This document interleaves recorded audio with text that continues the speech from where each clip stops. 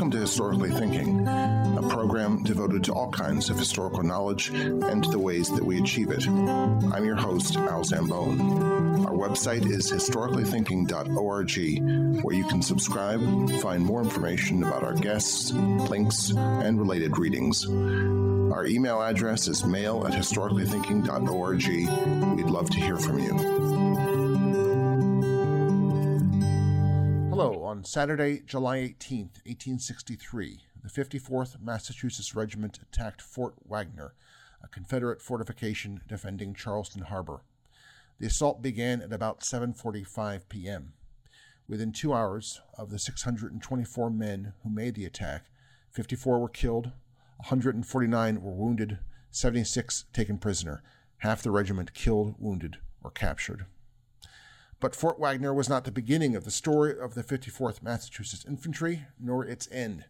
The complete story of both regiment and the men who formed it is told by Ray Anthony Shepard in his book, Now or Never, 54th Massachusetts Infantry's War to End Slavery, written for middle readers, but as one reviewer wrote, an enlightening read for adults as well. Ray Shepard has been both a teacher and an editor. This is his first book of creative nonfiction. Ray, thanks so much for being with us. Well, thank you for having me. This is a great book. As the reviewer said, it can be read by all levels of readers with a great deal of, it's an experience to read it. It's a really great book. Let's begin. You focus in particular on two men, and I'm interested in teasing out their background and also understanding why you picked them. You begin with a speech by one Stevens, Alexander Stevens. You begin by describing the cornerstone speech, which I should say parenthetically, I always have students read when I teach U.S. history. I think it's one of the most important American speeches, actually. It is like a synthesis of 40 years of the development of white supremacy. And Stevens kind of gives the history of that in an approving way. This is explaining why slavery is the cornerstone of the Confederacy. You describe that, and then you sort of move the camera to Philadelphia to George E. Stevens. So who's George E. Stevens, and how does he enter into your story? Well, George S. Stevens is born in Philadelphia. He's sort of a second generation free black. His parents were freed they were originally from the Virginia area, from Virginia, and moved in, I think, 1831, right after the Nat Turner Revolt. Mm-hmm. It was safer for them to raise to move north to Philadelphia. Philadelphia, of course, was being close to Virginia, had a large African-American population, both fugitives and free African-Americans. A year after his parents arrived, George Stevens was born in 1832. He faced most of the issues that free African Americans faced in the North. That is, there was this sense of what I call racial arrogance, or today we would say white supremacy. There were no high schools for African American students or children. Job opportunities were severely limited, etc. Mm-hmm. So he grew up in that environment. Yet his parents were literate. He was literate as well, and eventually attended a Quaker school, for a high school, and became educated and became intellectual, for lack of a better word, mm-hmm. Arguing what's the future for African Americans in America. At this time, we have the colonialization effort being ramped up once again, and so I'm going on too long, but no, sir. But so what we have is a free African American raised in a northern city of brotherly love, but is discriminated against. There were some in his lifetime before he's out of high school. There are at least 5 race riots in Philadelphia. Yeah. In which the black communities are destroyed. Yeah. Philadelphia is, we don't think of it this way, but Philadelphia is a border city in terms of slavery. Delaware is a slave state, Right. Amazingly enough from our current perspective. Maryland is a slave state. Philadelphia is the center of Quakers, who are the first really organized abolitionists in the Atlantic world. They have schools for blacks. They have an anti-slavery, but of course, not everyone in Philadelphia is a Quaker. Right. And so there are always the tensions that you see, like with the Irish draft riots. There are these riots begin because there's always this suspicion that freed blacks are going to come and take away all the jobs. Right. So it's really an anti-immigrant and combined with race sort of symptom. Yes, and that was the environment which he was raised in. At the same time, he's for lack of a better word, we'll call him an intellectual. Yeah. He helped start the Banneker Society or Institute, where it's basically young free black men are getting together talking about the critical issues of the day that affect their lives. At some point, he is overheard. Someone from the Anglo-African newspaper is in the audience, likes what George Stevens is saying, asks him to start writing letters for the newspaper, and that continues at the time that they go off to war. The Civil War begins. We should also mention, I love the Banneker Institute thing. That's a very Philadelphian thing. It's like Franklin and his societies for young men of self-improvement. It's part of a long tradition. But he also, like a lot of free African-American men, and like James Gooding, Henry Gooding will be talking about in just a second, he goes to sea. Yes. The sea seems to have been a place where racial barriers were slightly lower than on land. There's been some excellent studies of free blacks at sea. He, I think this is important to the story, ends up in Charleston. Can you describe that Charleston experience? Because that will come up again. Yes. Well, of course, what we have, are you still there? Yeah. Mm-hmm. Sorry. What we have is in Charleston. There, at some time, there was a law passed that restricted free blacks who were sailors from staying overnight in the city of Charleston. They had to they spend the night in jail at the expense of the ship's captain. Supposedly he's unaware of this law. And spends days coming and going about the ship, and as a free person, he is in Charleston, as acting and behaving as any free person would, and is suddenly arrested for violating this arcane law, and is put in jail. He's not allowed to contact the ship. They don't know his whereabouts. He's not allowed to contact his wife, and he's on the verge of being sold into slavery. Yeah. And at the last minute, he is rescued by the ship's officers, who pay the fine of his imprisonment.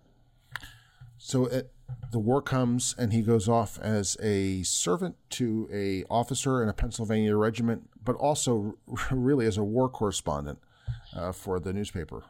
Yes. Now, he's writing for the Anglo-African before the war starts. I think his first article or letter appears in 1859, but by 1861, when the war starts,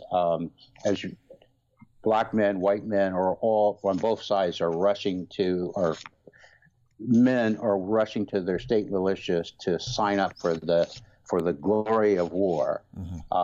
but the 1792 Militia Act prevents blacks, restricts the state militias to able-bodied white men. Mm-hmm. And so black men in the North are not allowed to in the Army. Stevens' response is he will be a personal servant or steward to a captain in a Pennsylvania regiment. It allows him to write articles in the Anglo-African about the progress of the war. Mm-hmm. And in one of those articles, he talks about how the brutishness of white Union soldiers, and particularly their abuse of slave women, mm-hmm. and also in kidnapping and selling runaways back into slavery. Right, because he's down in around D.C. and then in Virginia when the law is that any runaway will be sent back across the lines. Yes, this is at the very beginning of the war. It's the Abraham Lincoln and the War Department are desperate to keep Maryland and Missouri, but particularly Maryland and Kentucky. I don't know about God, says Lincoln, but I need to keep Kentucky on my side. Yes. Well, same with Maryland, because still, D.C. is basically there are very few Union soldiers in D.C., and there's always the threat that the Confederates are going to capture D.C. So I should say I was in the Maryland archives a year ago, and just for I don't know why I came across the voting the vote totals for the 1860 presidential election, and in Anne Arundel County, which is where Annapolis is, Lincoln got 1 vote. I was going to say 3, but okay, 1. I was. So it's Maryland is definitely a Confederate. It's a Confederate wall that could surround D.C. That's what he's very concerned about that. Yes, and so capturing runaways and returning them to their masters, regardless of the punishment the slave will receive, is an order that the Union Army has. Mm-hmm. And so he's there able to document these activities. Yeah. So let's leave him more or less at New Year's Day, 1862, and move to Henry Gooding, who's a very interesting, a very different personality, a very different kind of individual, although he comes into your story also, I think, because he's a correspondent for a newspaper as well, or his letters are published. Yes. Gooding is, this took some, his story is not as straightforward as Stevens. He says he was raised in Troy, New York, which was not the case. He was born in Bern, North Carolina. Mm-hmm. He is purchased by his white father, who was a storekeeper, not a slave owner, taken to New York City and placed in a Quaker orphanage on 42nd Street and Fifth Avenue, no less. He is raised there by Quaker women and eventually ends up in New Bedford, which is a Quaker whaling town and a port. And he goes to work on whaling vessels for 6-7 years, doing 3-year stints on his first voyage. And what I can't really verify, was he a whaler or was he a cook on the ship? Mm-hmm. All we know is that he's on the whaling ships for long periods of times, and he comes back to New Bedford which is typical of whalers at that time. They're gone for 3 years. They come back, they hang around for a few weeks, and they sign up again, and they go out. So he really is a character out of Moby Dick. Yes, absolutely. And to just to connect to Melville, at the Seaman Bethel Church where he is married is also a scene from Moby Dick. Yeah, that's the pastor who goes up the ladder to the to the pulpit. Yeah. Yes. So he's married in that chapel, and and didn't live far from Seaman Bethel, and which is near the docks in New Bedford docks. So that was an interracial church. Well, New Bedford's interracial in the sense that it's a world city.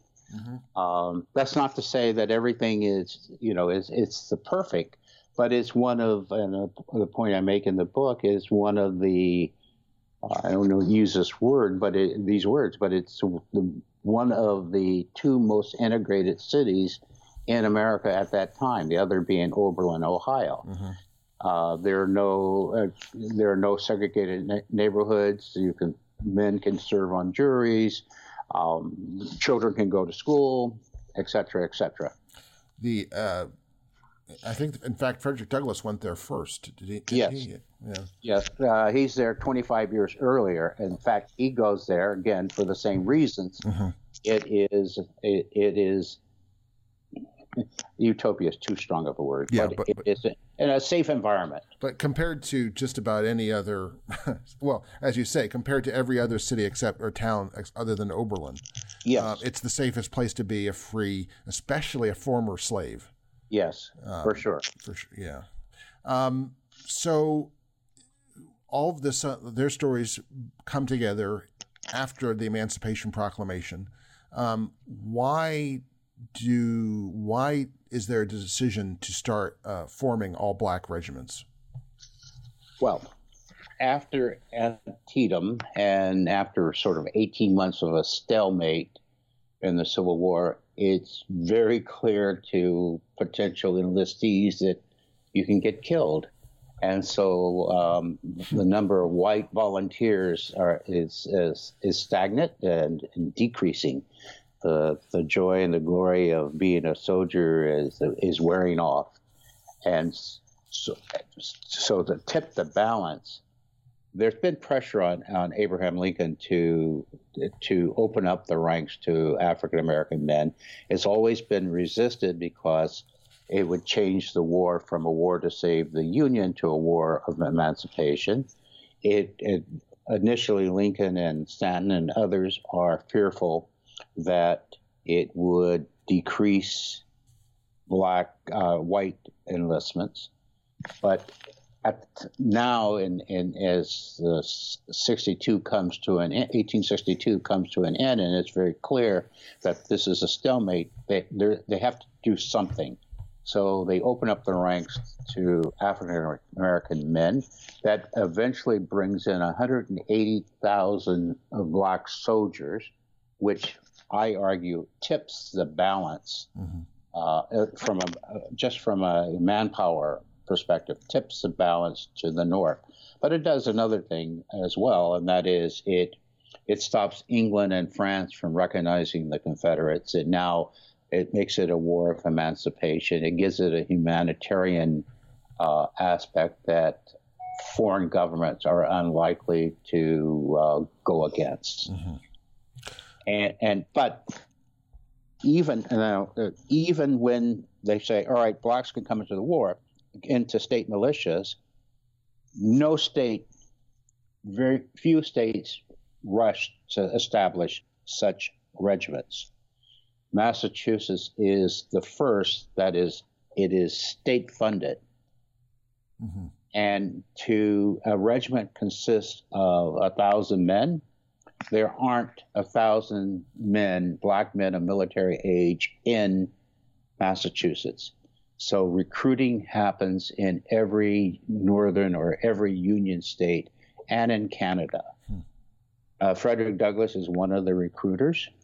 One of his first two recruits are his two sons, Lewis and Charles. Stevens then comes back from being a servant in the Union Army in Maryland, comes back to Philadelphia, helps recruit, and eventually joins the 54th. Gooding, the 54th is established in February, and Gooding is one of the first men in the New Bedford area to enlist. And while after he enlists, the abolitionist newspaper, the New Bedford Mercury, asks him to write stories or dispatches about the 54th, their training, their experience on the battlefield, etc. And he writes columns regularly until he's captured in Florida. The colonel, Robert Gould Shaw, the colonel of the 54th, is just 25 years old.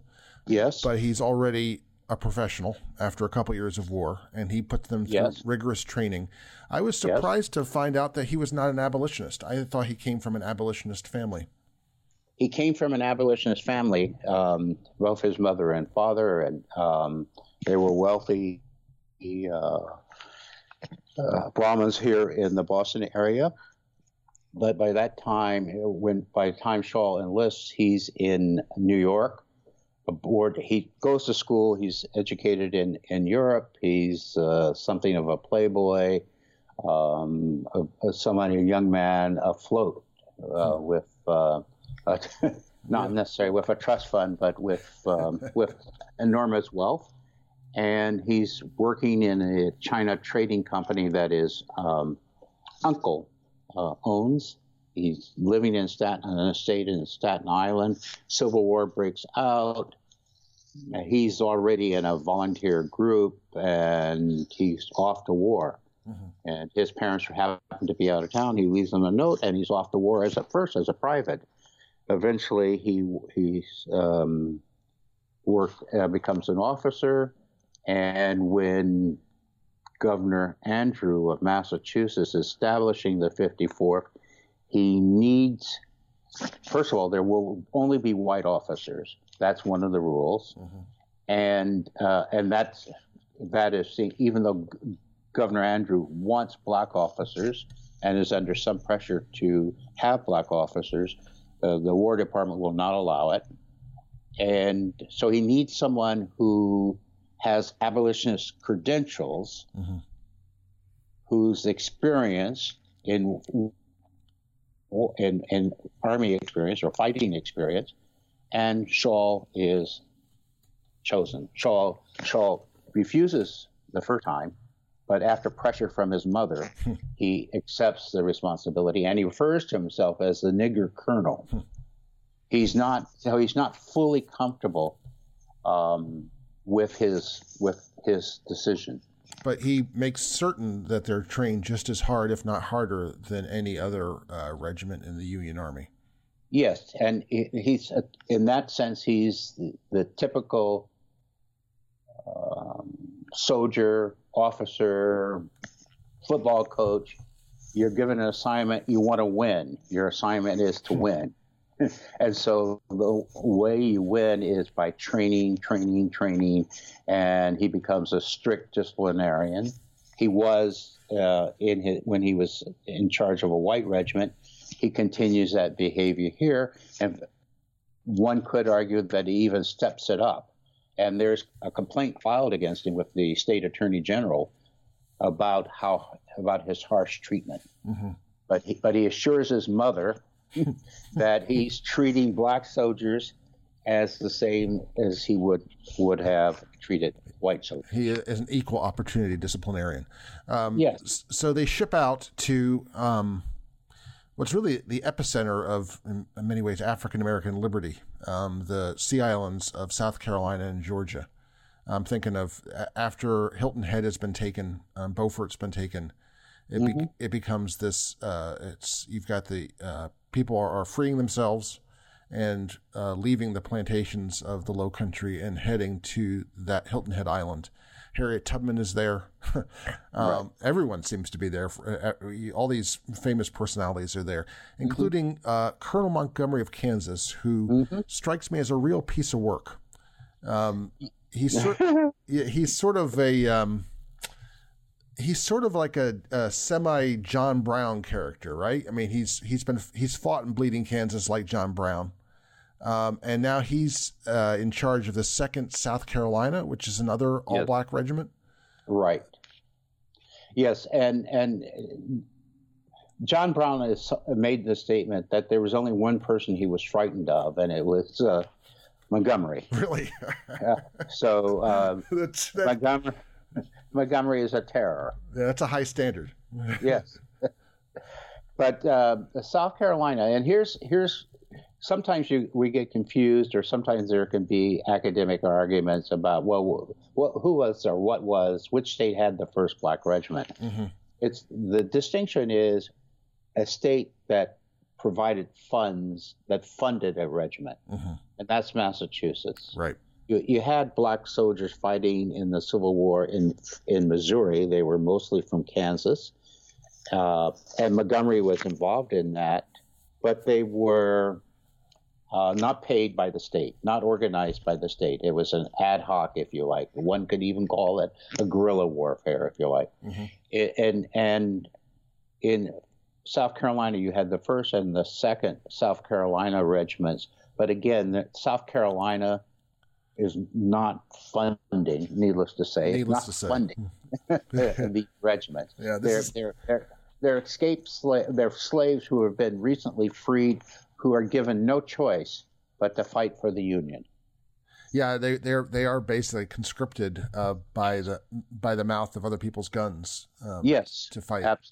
Absolutely, and not necessarily paid. No, until the federal government begins to step in and regularize, if there's such a word, regularize the regiments. So under Montgomery, they burn Darien, Georgia. Which Shaw is not completely in favor of.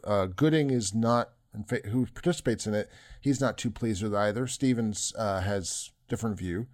But that's their first sort of, like, I wouldn't call it combat, but that's their first exposure to war, right? Yes, it's they're recently arrived in South Carolina.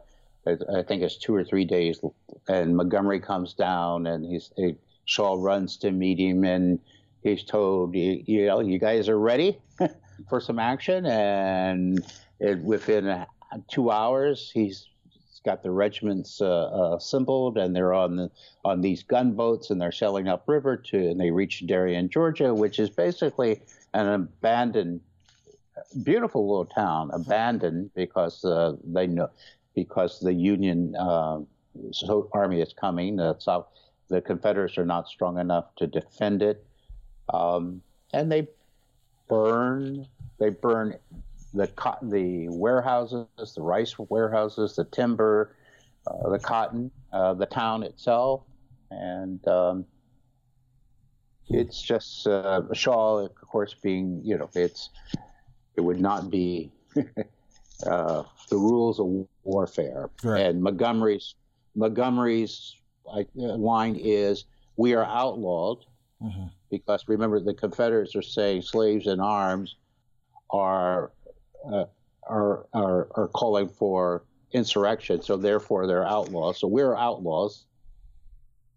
Yeah, and they destroy Darien. There's interesting. I mean, there's a line here, which we can just acknowledge that it exists. Shaw seems to be against the so-called the colored regiments, the African American regiments, because he thinks this is the beginning. He thinks Emancipation Proclamation and the African American regiments are the beginning of a race war.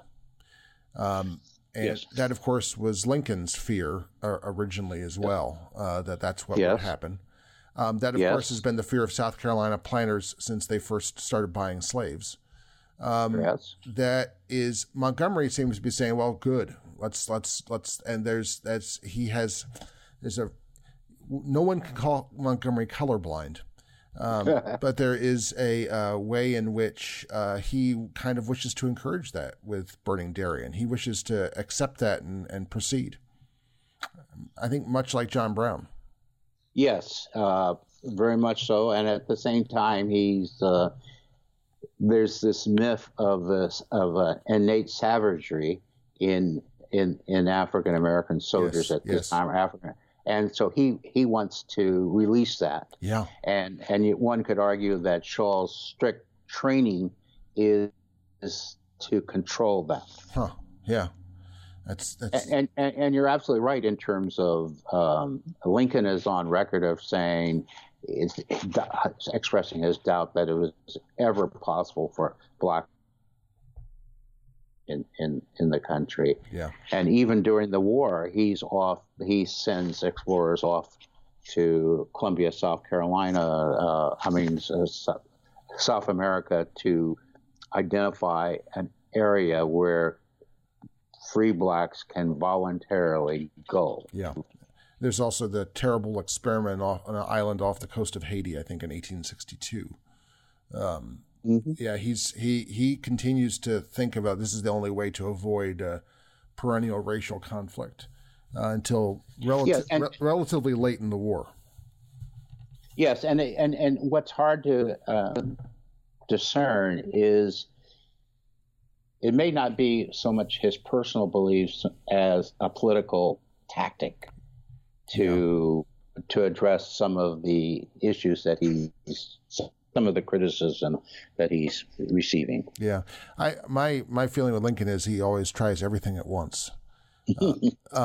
Hence his attempt to actually his back of the envelope calculations, which he loved to make about how much cheaper it would be to manumit all the slaves or pay for manumission than prosecute the war. And even Delaware, with 3,000 enslaved people, refuses to do that. Yes. Even with the prospect of the federal government compensating all the owners. When he realizes Delaware won't do that, then he knows that it's useless to do that in Kentucky, Maryland, or any of the other border states. Yes, but they did do it in D.C. Yes, the D.C. slave owners were compensated. So we're now at the moment. They're back on the Sea Islands. They're at St. John's Island in Charleston, and they receive the task of attacking Fort Wagner, one of the outer fortifications of Charleston. How did that happen? And why did it happen?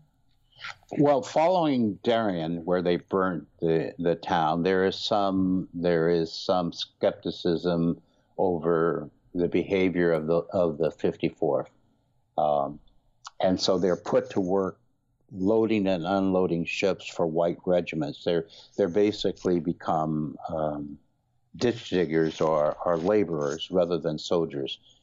The men want to fight. Shaw definitely wants to demonstrate that the job that he has done in preparing his men to fight, and they're looking for the opportunity to battle.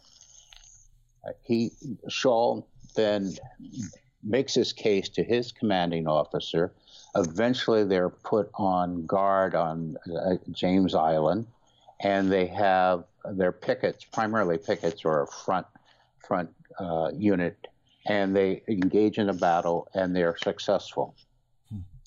They are called then, following that success, they are called to Wagner, and they travel boat, marching, etc., to finally reaching the other island after almost a day hike. They reach Wagner, the area of Wagner, and Shaw wants to demonstrate, even though his men are hungry, exhausted, have just come out of a battle, he wants to demonstrate how well he has trained his troops.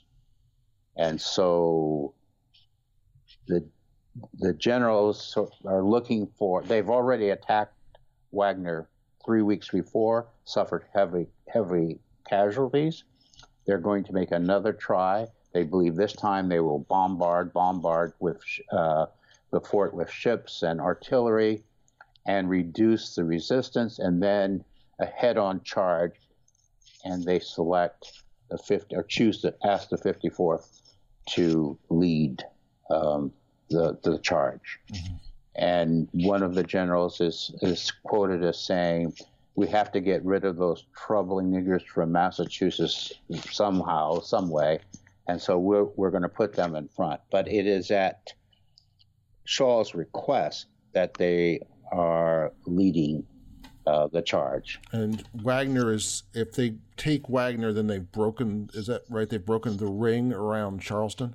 Yes, there's the belief that if they can take Charleston, if they can take Wagner, Wagner is one of the key forts protecting this Charleston harbor. So the idea is the original domino effect, if you like, if Wagner falls, the other forts will fall. Eventually, Charleston will fall, and Charleston obviously is clearly a prize for the Union Army, given that its role at the beginning of the Civil War and its importance to the Confederacy.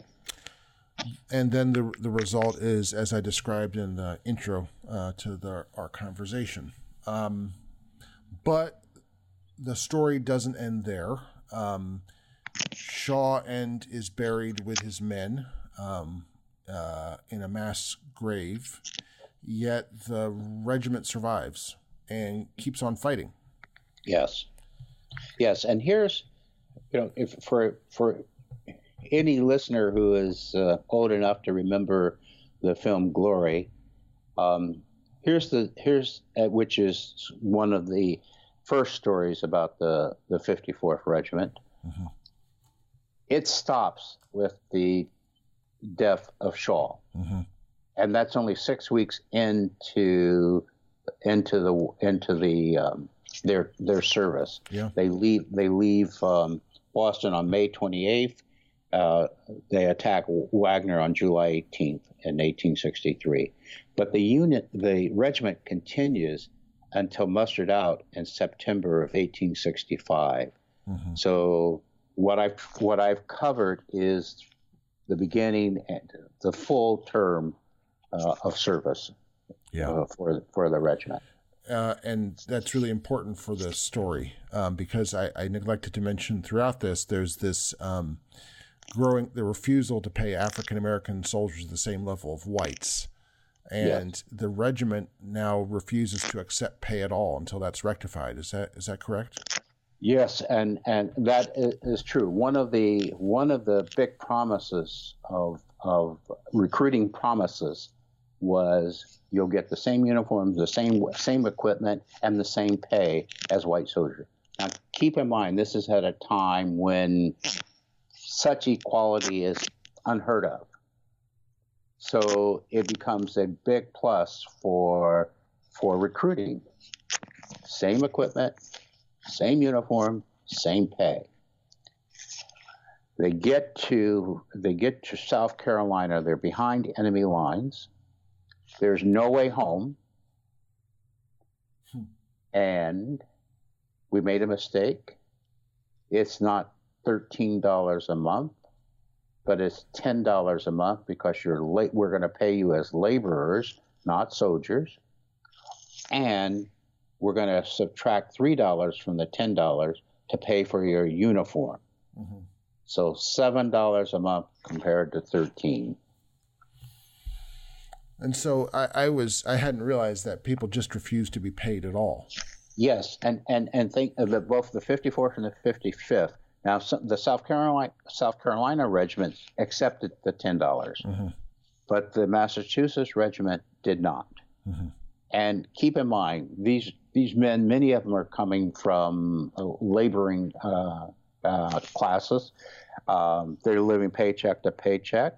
They're joining the Army because, first of all, there's a $50 bonus, and then there's going to be this monthly pay, and they can send this money home. And their families at home are in trouble. They don't have money for rent. They don't have money for food. They're dependent on charity. They're dependent on churches to help them out. But for 18 months, these men go without pay, and some are executed for even protesting the lack of pay. Mm-hmm.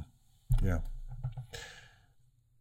During all this long controversy over back pay, is the attempted invasion and capture of Florida, which results in the Battle of Olustee. This is a political thing, whereas our political endeavors the election of 1864, if Lincoln had lost it, the Civil War would have been lost. Mm-hmm. And he is trying to find some victory in order to get reelected. And so they have the idea of separating tiny Florida, tiny in terms of population, at least at the time, separating it from the Confederacy. That's a failure, but the result is the 54th saves the small Union Army at the Battle of Olustee. Yes. And keep in mind that we've already seen the Union able to carve out West Virginia from Virginia. Yeah, right. So here's the chance in Florida, and they set a very low bar. If they get 10% of white men, only people who can vote, 10% to repledge to the United States, they can bring Florida back into the Union, and in time for the Republican convention, they can deliver those votes for Lincoln. Mm-hmm. So the 54th arrives in Florida, and they're marching Jacksonville, and they're marching across northern Florida towards Tallahassee with the idea of getting 10% of white men to renounce the Confederacy. Halfway through across the state, they're engaged in a battle. Initially, it's the 54th is held back as reserves, but they're losing. The Union Army is losing at Olustee, and the 54th is called forward into the battle, and they run off saying, cheering, 3 cheers for Massachusetts and $7 a month. They charge in, and they're told, don't go, you're going to get killed, we're badly whipped. As the retreating, other units are retreating back from the battle, they're rushing in, and they find themselves abandoned. Mm-hmm. And in the firefight, Gooding is shot, is wounded, and is left, not for dead, but just left. Mm-hmm. And when the battle was eventually over and the majority of the 54 were able to remove themselves, retreat, he's there overnight along with other black soldiers, and he's captured. And the Confederates are going through the woods executing white officers and black soldiers.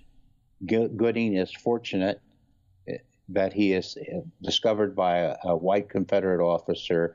He is taken to Tallahassee, mm-hmm. and eventually put on a boxcar and sent to Andersonville.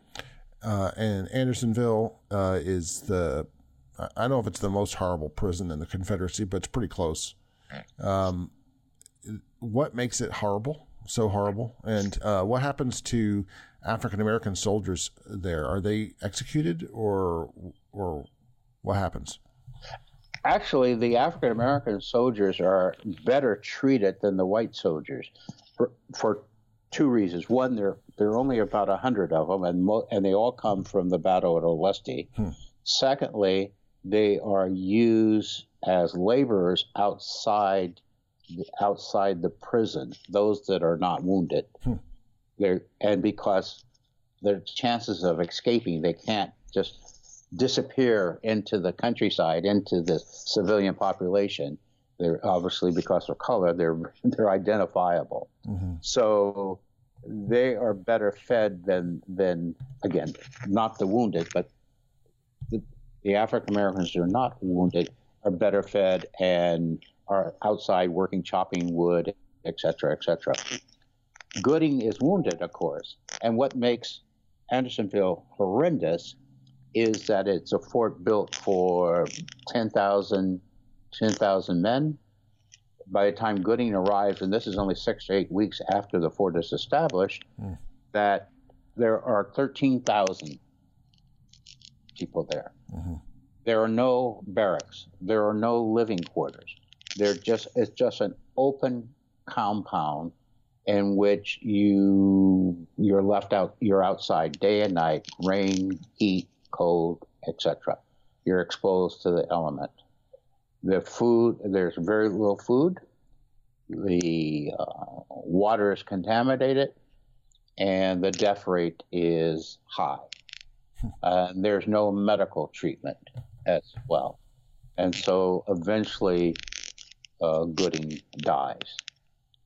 And the irony is that when he was in Camp Reed in Massachusetts, a year earlier, being trained, he wrote in one of his dispatches that,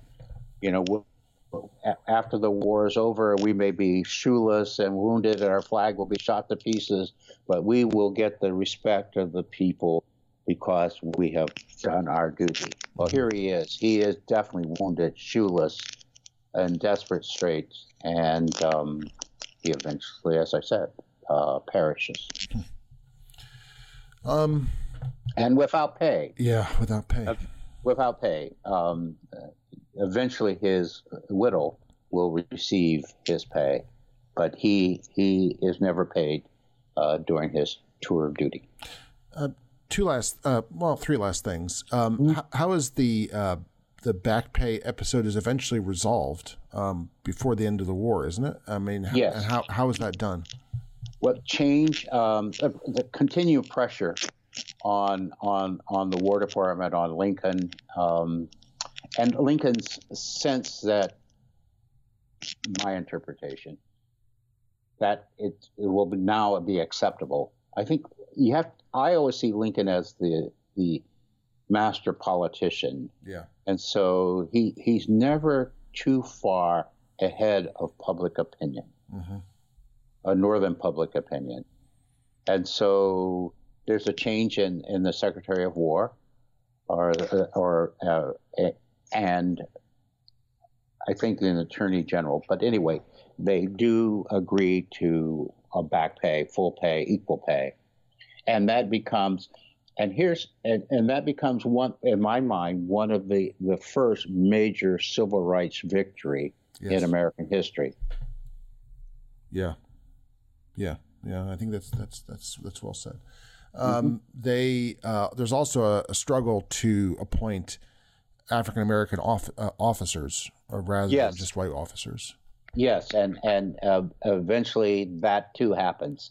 Some two or three of the men from the 54th are promoted to officers. That's, again, we're towards the end of the war, and these promotions are happening. Frederick Douglass is promised, and even though, in spite of his age, is promised that he will be an officer, but that is never followed up. And so Martin Delany becomes the first high-ranking black officer, a rank of colonel. It's interesting. Delany was an earlier proponent of colonialization. Yeah. But he becomes the first major black officer. But two or three of the men in the 54th are promoted, and also William Carney becomes the first African American to be awarded the Medal of Honor for his role in the battle at Wagner.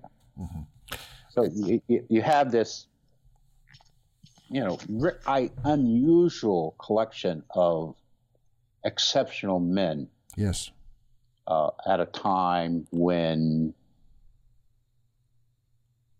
African American intelligence, morality, work ethic bravery is suspect.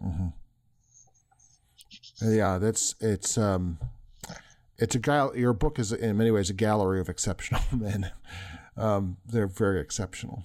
And one of them, George Stevens, has the pleasure of occupying Charleston, where he had once been imprisoned.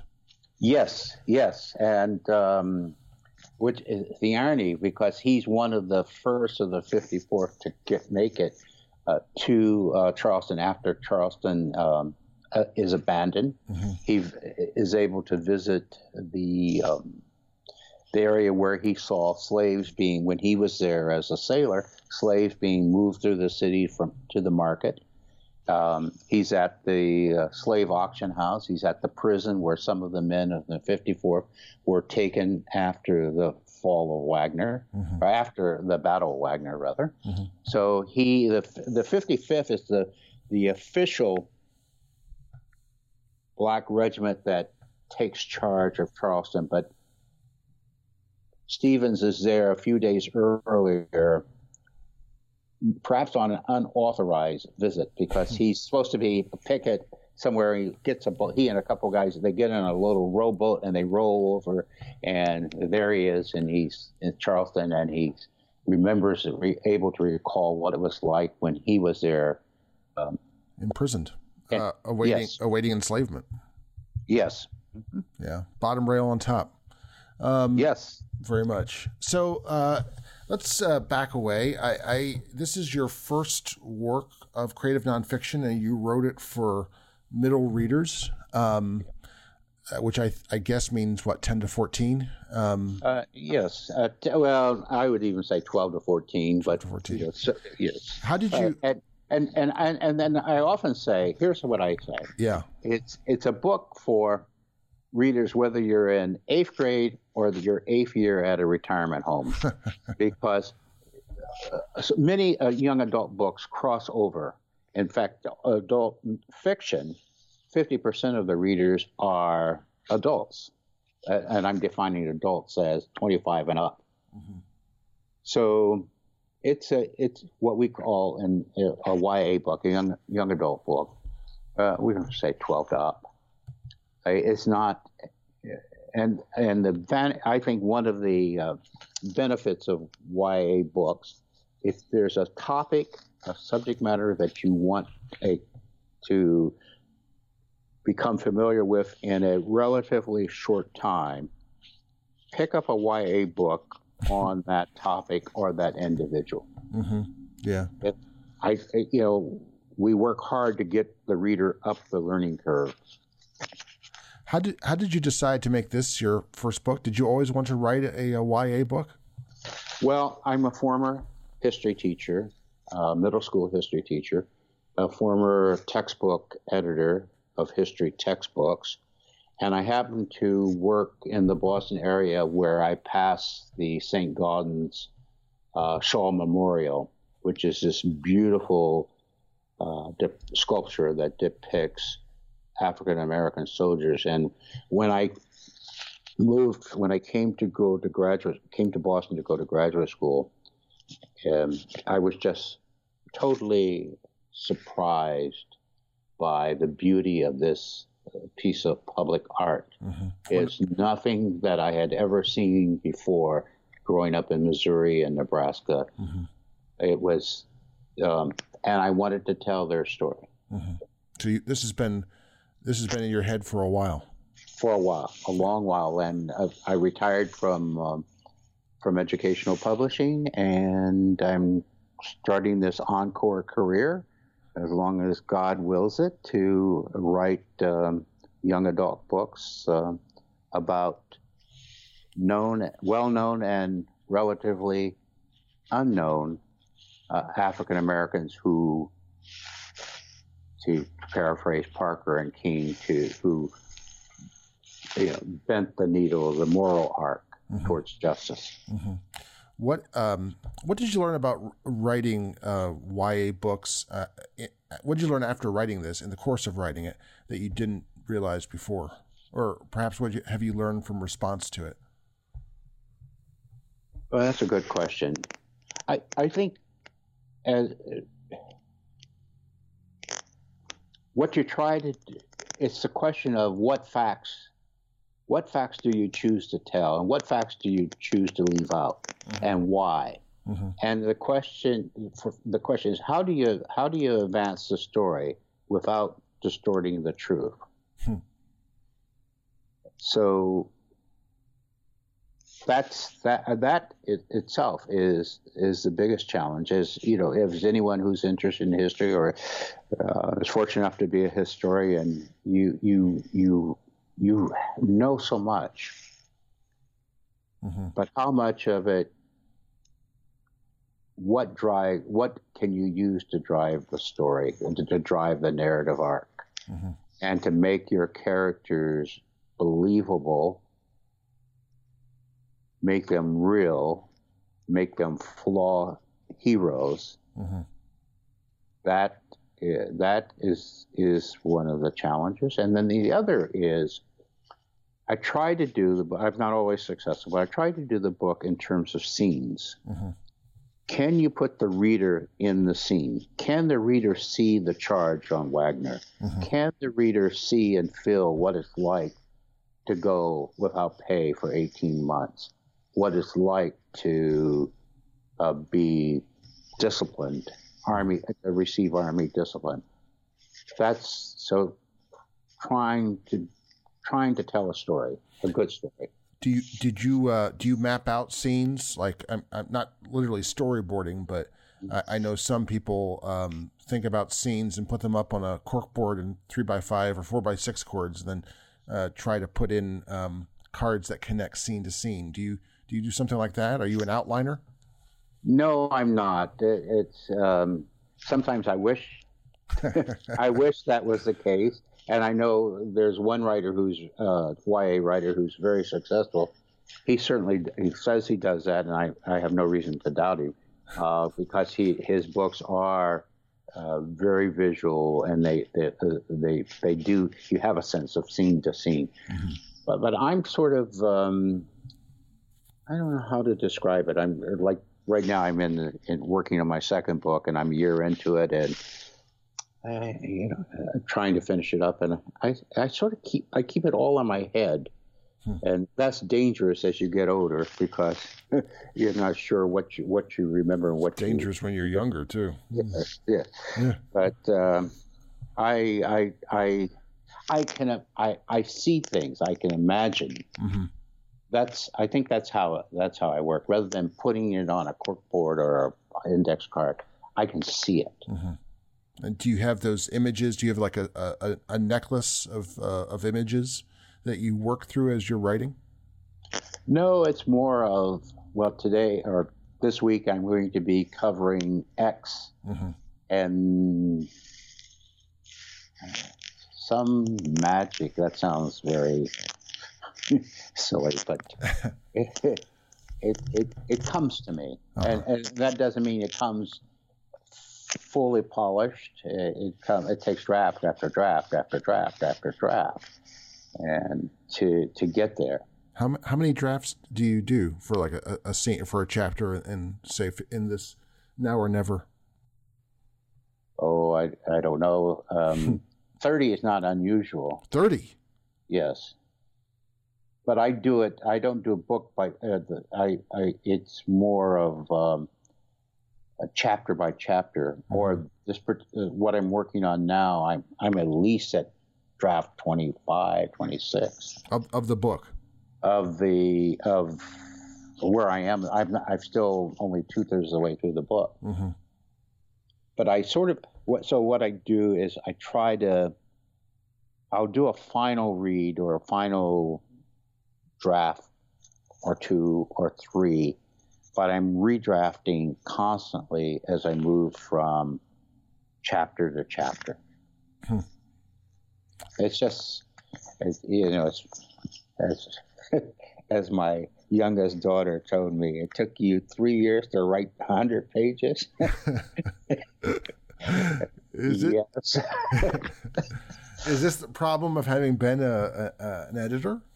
Or is just, I mean, what?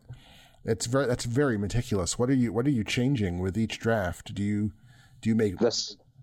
I don't mean to interrupt, but I'm changing the sound. I'm yes. changing. I'm changing the rhythm. Uh-huh. And sometimes I need to go back and double check the facts, double check the quotes. Mm-hmm. But it's more the rhythm of the words. No, you have a great prose rhythm, and prose rhythm is overlooked, I think. I heard a great writer talk about it once, and I've been obsessed with it ever since. Trying to achieve a prose rhythm is the best way of achieving your own style. Yes, and again, what I'm currently working on is just the rhythm is so important to the story, because I think that's a way where you can capture. Now, remember, most kids, think back, or I can remember when I was a kid, in 8th grade or 6th grade. History was quite boring. Mm-hmm. And so how do you make it interesting? Mm-hmm. That is indeed the challenge. How do you make it interesting? And I think every subject has a unique rhythm. Mm-hmm, mm-hmm. And I think I can get very obsessive about this, that trying to achieve a rhythm that's appropriate to the subject is the way into this actual subject. Yes. For the reader. Yeah. In fact, you think that we talk about great opening lines, but that great opening line is the beginning of a prose rhythm, like the first pages of Treasure Island. Mm-hmm. Is absolutely unique prose rhythm that captivated me when my father first read it to me. So yeah, you're right. That's the beginning of the rhythm. That's the beginning of the story. That's the beginning when the author reaches out and grabs the reader. Mm-hmm, mm-hmm. Well, Ray, this has been wonderful. Where can people learn more about your work? Well, there's a website, and it's www.rayanthonyshepard.com, and Shepard is Shepard. And the book is Now or Never. Yes. The 54th Massachusetts Infantry's War to End Slavery. Ray Shepard, thanks so much for joining us. Thank you for having me. It's been a pleasure. For more historical thinking, go to our Facebook page, where you can comment on today's program and suggest ideas for programs to come. Please subscribe to us on Apple iTunes. And if you like what you've heard, please leave a review so that others can find us. Our program's editor is John Rudat. I'm your host, Al Zambone. Talk to you next week.